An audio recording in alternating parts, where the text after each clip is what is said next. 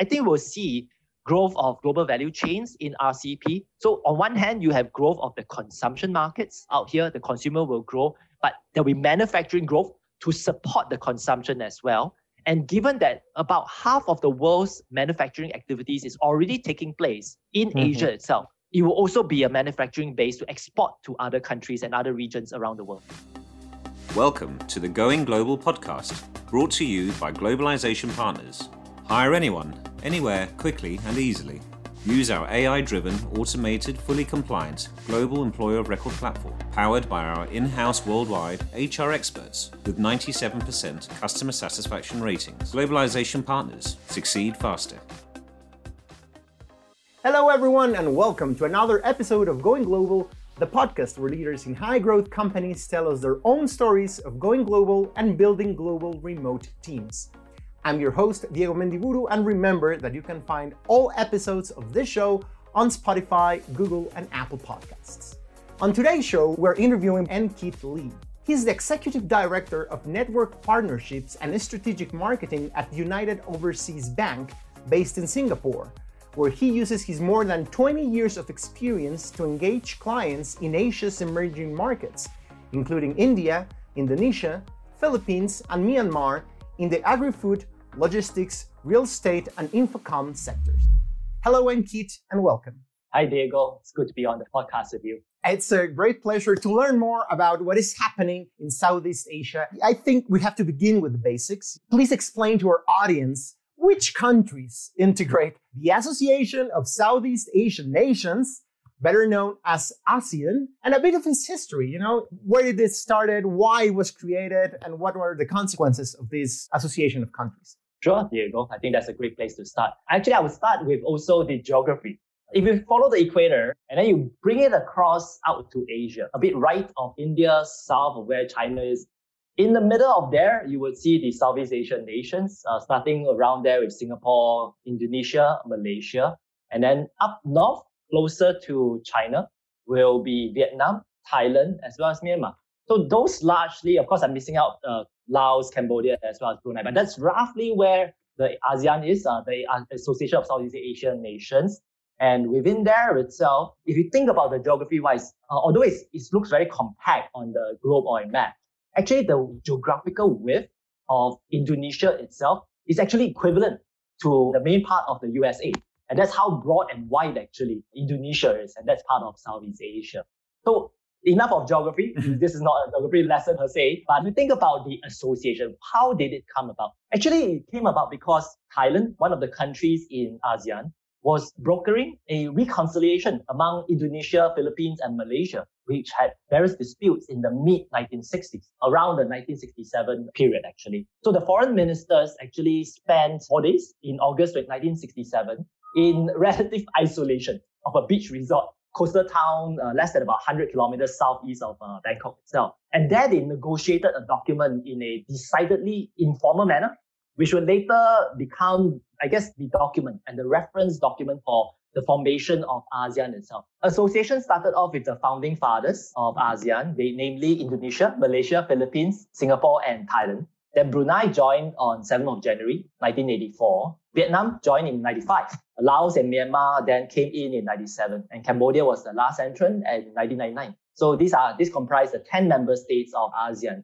Let me just close off with saying that it's focused on economic growth and social progress and cultural development, promoting regional peace and stability, given its roots in terms of coordinating and helping to settle disputes amongst each other, runs on a very core focus, core principles of non-interference, settlement of differences of disputes by peaceful manner, and therefore really encouraging collaboration and cooperation between the member states within ASEAN itself.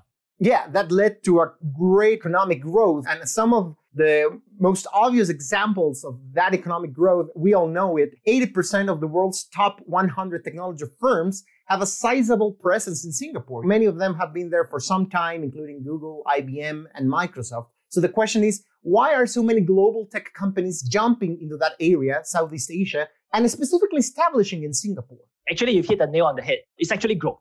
It's about the economic growth in ASEAN itself It is a strong region of growth that has recorded about 5% GDP growth on average over the last 5 years. And it's projected to double its GDP from about US 3 trillion to US 6.6 trillion by 2030. And even in the whole environment of declines in foreign direct investments, it actually still continued to be able to support, and its decline in investments was not as significant as other parts of the world.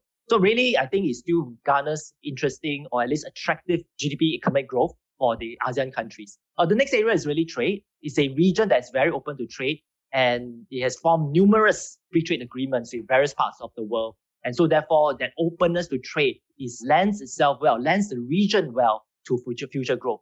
Last but not least is the population growth. And this correlates to its growth as a consumer market. Its current population is about 650 million, and that's projected to grow up to about 726 million in 2030. So I think growth in all these trade areas, GDP, economic, trade, as well as population, really lends this whole areas in terms of its attractiveness to companies that's looking for growth markets. And it's not only the size of the population, but also how digital they are, because I found this piece of information that I believe is quite relevant. According to a report by Google and Temasek, Southeast Asian internet users are the most engaged in the world. So how is this hyperconnectivity helping create a talent pool in the region, and how can companies take advantage of it? I think certainly it's a mobile savvy consumer. They are considered digital natives, accessing services, I think until now, unavailable due to infrastructure constraints. And so I think it's with that whole growth potential and the people there that's really attracting the companies there. I do have to clarify that actually in terms of an education background, if you look at where some of these global standards for education compares the countries, it's actually quite a wide range. IMD and INSEAD has various studies on this. On one end, you have Singapore and Malaysia, relatively, I think, deep in terms of the education standards. But on the other hand, up and coming is still the Philippines, Indonesia, Thailand, Vietnam, Laos, and Cambodia. But I think what we have then is a very diverse culture. And the diversity of the quality and the range of cost is then a potential strength. So you can do different kinds of activities, tapping on the different costs and quality of the talent across the region itself, to do a range of activities like being a regional headquarters or for manufacturing, or even trying to identify and tap on the up and coming digital consumers in ASEAN itself. So really, I think it's hard to qualify how the talent in a very single way. I would just say it's a more cosmopolitan, like you said, very common trait of being mobile and digital savvy, or very hungry towards becoming much more digitally enabled. And so therein lies the attractiveness, I think, to some of the companies that are looking to the region. And how is this a diverse pool of talent also leading to the creation of business unicorns, big tech startups that are not only taking advantage of that market, but truly being created by this new generation of hyper-connected young people that have radical new ideas? Please tell me good examples of business unicorns in the region, and what industries are being transformed the most due to this combination of connectivity, talent, and investment. Perhaps as a backdrop, I would just say that the number of internet users actually in ASEAN doubled over the last 5 years to reach 400 million. In 2020 alone, not surprisingly, it added 40 million internet users. And of course, COVID-19 was a key driver for that. And we believe that by 2030, approximately about 575 million, or roughly about 80% of ASEAN's population, will be connected to the internet. So more consumers in the region purchasing their goods and services online. And this is actually a study by WEF and Bain & Co. So I think the trends are not different from the rest of the world. I think we have had a whole group of companies emerging in the whole social media, transportation, and e-commerce. The likes of companies like Grab, Gojek, and Tokopedia, which has recently merged, for example. There's a company called Sea that does a whole mix of activities like e-commerce as well as digital entertainment. So, of course, in the COVID period, food delivery apps have also emerged. And then online health, e-learning, and manufacturing are also areas that are becoming much more digitally enabled, of course, propelled by the conditions that was caused by the pandemic itself. I would just make a mention of even some of the more interesting areas in an area whereby healthcare is a bit out of reach, where it's harder, where there are many islands, for example, in Indonesia. I mean, e-health, where you can digital consultation has then come on board much more quickly over the last year. And with companies like HaloDoc that actually has been growing significantly. In the agriculture space, where many of the smallholders I think don't have as easy access. Now with more mobile internet access, there becomes an emergence of a company called like TennyHub that actually aggregates various services, enables and provides access to meteorological or so-called weather services to the farmers itself, and gives better guidance for the farmers. So I think those are new emerging areas that will also grow, and new companies that will also, I guess, emerge out from Southeast Asia. But that's not to say that the international companies are not coming and therefore finding ways to collaborate. I mean, the likes of Facebook, Google, even Microsoft has very significant, for example, cloud services operations out in Southeast Asia itself and looking very much to grow the market. Indonesia, with a population of about 230 million, is one of the key markets that the internet giants, for example, are really looking at as well. It is a gigantic market. And if everything what we've said, you specifically have said, wasn't enough, now there's the world's largest free trade agreement, the Regional Comprehensive Economic Partnership Agreement that was just signed at the end of 2020, right? So what will be the most immediate impact of this agreement, and how do you see it transforming the region in the near future or long term? Thank you, Diego. It's a great way to talk about growth of ASEAN itself. Let me give a bit of background first. Besides ASEAN's 10 countries, it has 5 additional countries. And the key 5 countries there will be China, Japan, South Korea, Australia, and New Zealand. So why is it the world's largest trade agreement? Because it comprises then 30% of the world's GDP and 30% of the world's population and about 27% of the world's trade.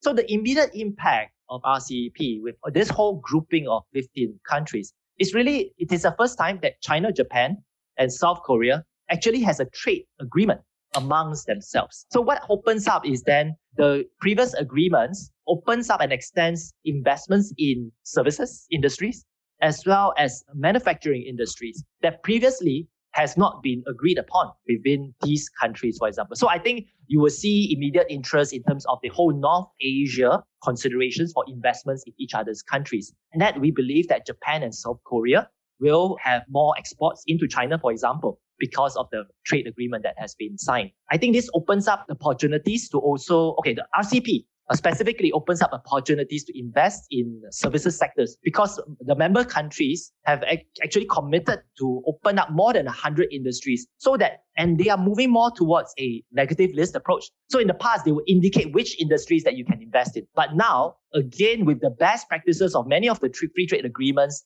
that we have seen around the world, transitioned itself to saying that these are the industries that are more restrictive so as to allow companies with a clearer sense of what are the industries open for investments. I think on the goods side, and especially on manufacturing, RCEP will eliminate tariffs on about 92% of the goods traded. It will streamline customs documentation and clearances and will strengthen the overall manufacturing and global value chain activities in RCEP countries. So I think we'll see growth of global value chains in RCEP. So on one hand, you have growth of the consumption markets out here. The consumer will grow, but there'll be manufacturing growth to support the consumption as well. And given that about half of the world's manufacturing activities is already taking place in Asia itself, it will also be a manufacturing base to export to other countries and other regions around the world. So I guess we can connect those two topics. The thing we have discussed at the beginning of the podcast, like Singapore is ideal for international tech companies. But now also what you're saying about the new industrial revolution, probably that this agreement will cause in other parts of the region. So I guess the question is, what are the types of companies that want to start doing business in the region? In which countries should they start doing business? Which countries are ideal for consumer-oriented companies? And which companies can find countries with a more manufacturing-related interest, for example? Thanks, Diego. Let me just maybe start off with saying that I think Singapore is relatively better known within the region itself. Ranked ease of doing business, is a trusted hub.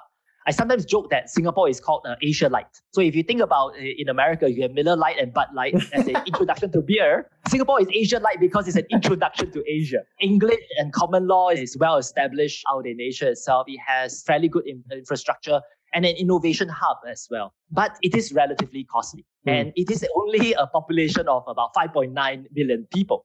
A safe location to kind of maybe base a headquarters and then start to explore really the consumer markets. Let me start with that first, the consumer markets out in Asia itself and in particular ASEAN. And then if you think about the consumption markets, where would you start? I would look at the consumption as a percentage of GDP.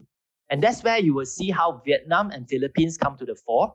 And because they are relatively high consumption markets and growing, I think the other key market to focus on for consumer goods companies would be Indonesia. Although the percentage of consumption as GDP is slightly lower, but it's a population of 270 million. So I guess if you are a consumer-oriented company, Vietnam, Philippines, and Indonesia, I think will be your three key starting points. If you are perhaps more of an infrastructure, a city solutions kind of a company, where sustainability and energy efficiency is going to be some of the solutions that you try to look into those markets, then I would suggest that you look into a document called the ASEAN Smart Cities Network that has been prepared by the organization ASEAN. And it actually lays out which are some of the growing cities around ASEAN itself. And perhaps you want to do a very city-centric, pick a few cities from those areas, see which I think priority areas has been highlighted in that document itself, either waste management or energy production or distribution. I think then you can identify where you should start for very city-specific solutions. Last but not least, I would talk about manufacturing. And I guess actually the whole nexus of Singapore, Malaysia, Thailand, and then increasingly Vietnam,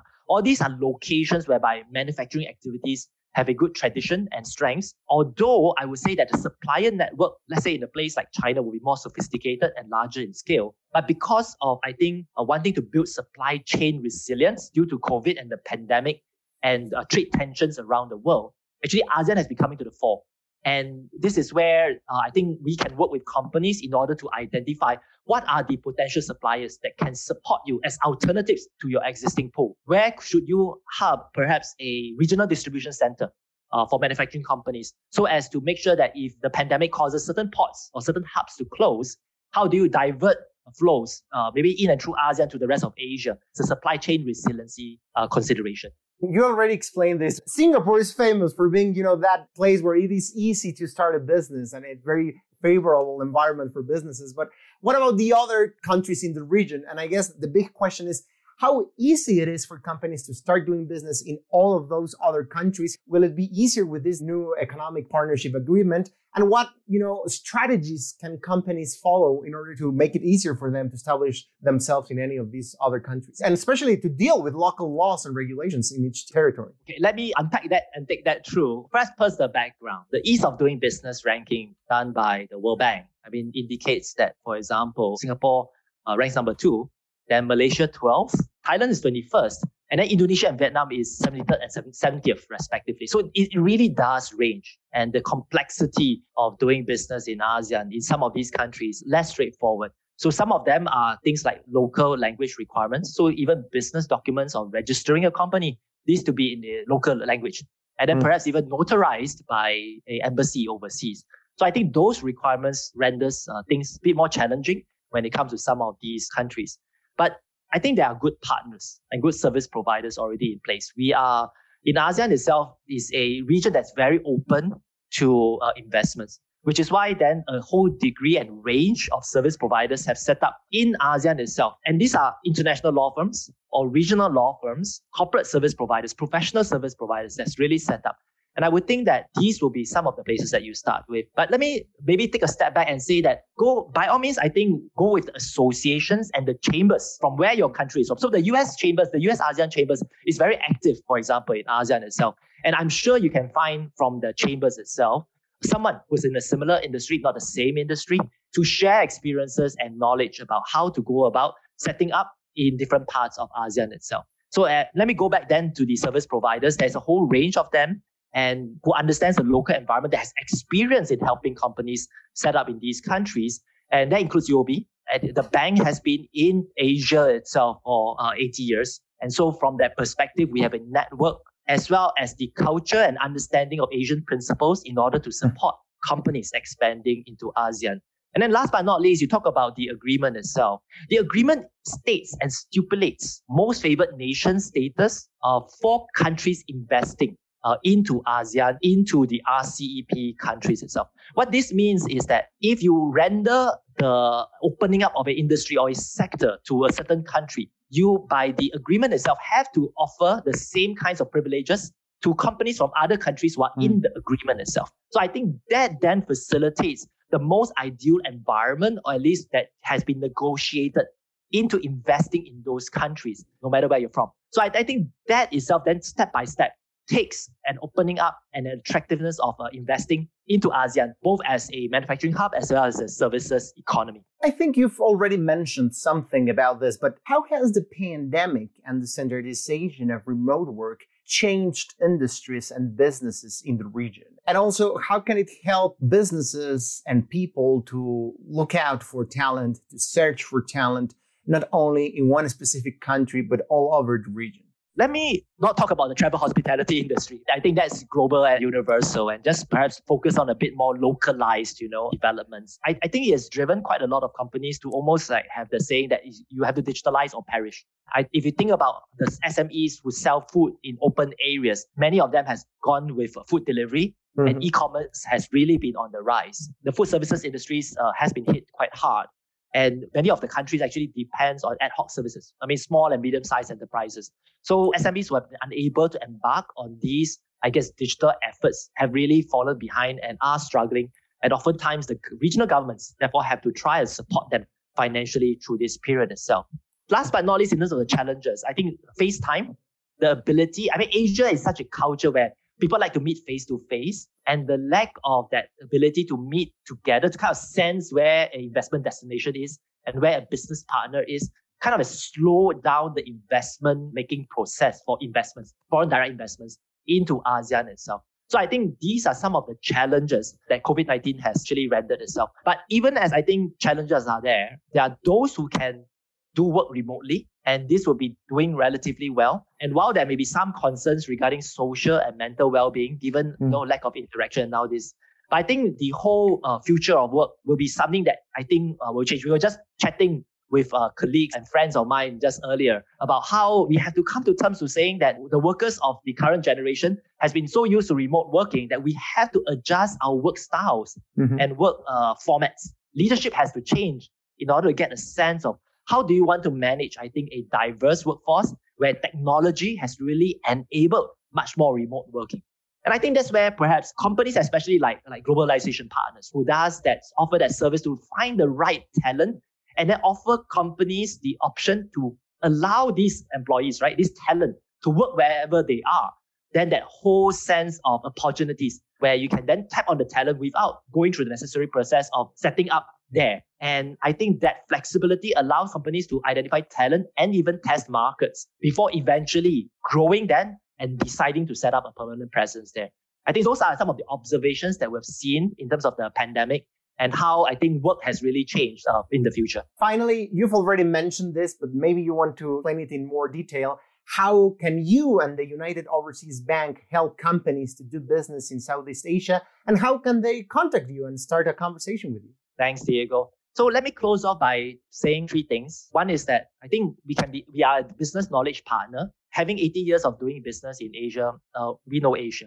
And the nuances, the cultural considerations, some of the socio-economic risks, even between tensions between or so-called, how easy is it to import and export or sell to different markets in Asia itself. It's a very cosmopolitan and culturally diverse region. So we tend to want to work closely with companies to help them understand that nuances. The second part really is network. And having operated in Asia for so long, we decided that we realized that actually companies need to know who are business partners. And while you can work with business associations and chambers, we realized that companies oftentimes still struggle to find and locate where they might be. So as a bank, you'll be set up a dedicated foreign direct investment advisory unit to actually work alongside companies. Put aside the banking discussions first, but talk about your business. How do you actually set up? Who might be a partner or associations or even suppliers or distributors that you may want to connect with? Start to build up that connections first, even before you set up, and then think about banking later on. And we know the local governments fairly well and having operated there for quite a while. And so who are the right government authorities to actually approach to maybe exchange notes on, or who might be service providers who know exactly what the governments are looking for in order to process your registration documents as well. I think those are connections, the network that we hope that UOB can render to its partners and clients of the future. And last but not least, of course, is financial services. I can't go away without speaking about that. There are multiple currencies out in ASEAN, in Asia itself. We talk about the China renminbi, and then of course the Thai baht, the rupiah, the ringgit, Sing dollars, even the dong in Vietnam itself. And when it comes down to cross-border transactions, multi-currency flows, treasury activities in ASEAN, in China, involving China itself. I think that is where UOB has its strength. We are really an international bank, but with a very strong footprint in Asia. And if Asia is a market of growth, of interest to you, then I think let's have a conversation and see how we can support each other towards our mutual interests. Thank you very much for this conversation, Ankit. It has been a pleasure. And thank you for opening up the world a bit more for us. Thank you, Diego. It's been a pleasure. And thank you, Globalization Partners, for the invitation to be on the podcast. Thanks. Thank you, Ankit. I hope you enjoyed today's episode. Remember that you can find all episodes on Spotify, Google, and Apple Podcasts, and in our website. So if you're planning to hire a new global team member, Globalization Partners makes it easy to onboard international talent in a matter of days. Go to globalization-partners.com to get started. This is Going Global, presented by Globalization Partners.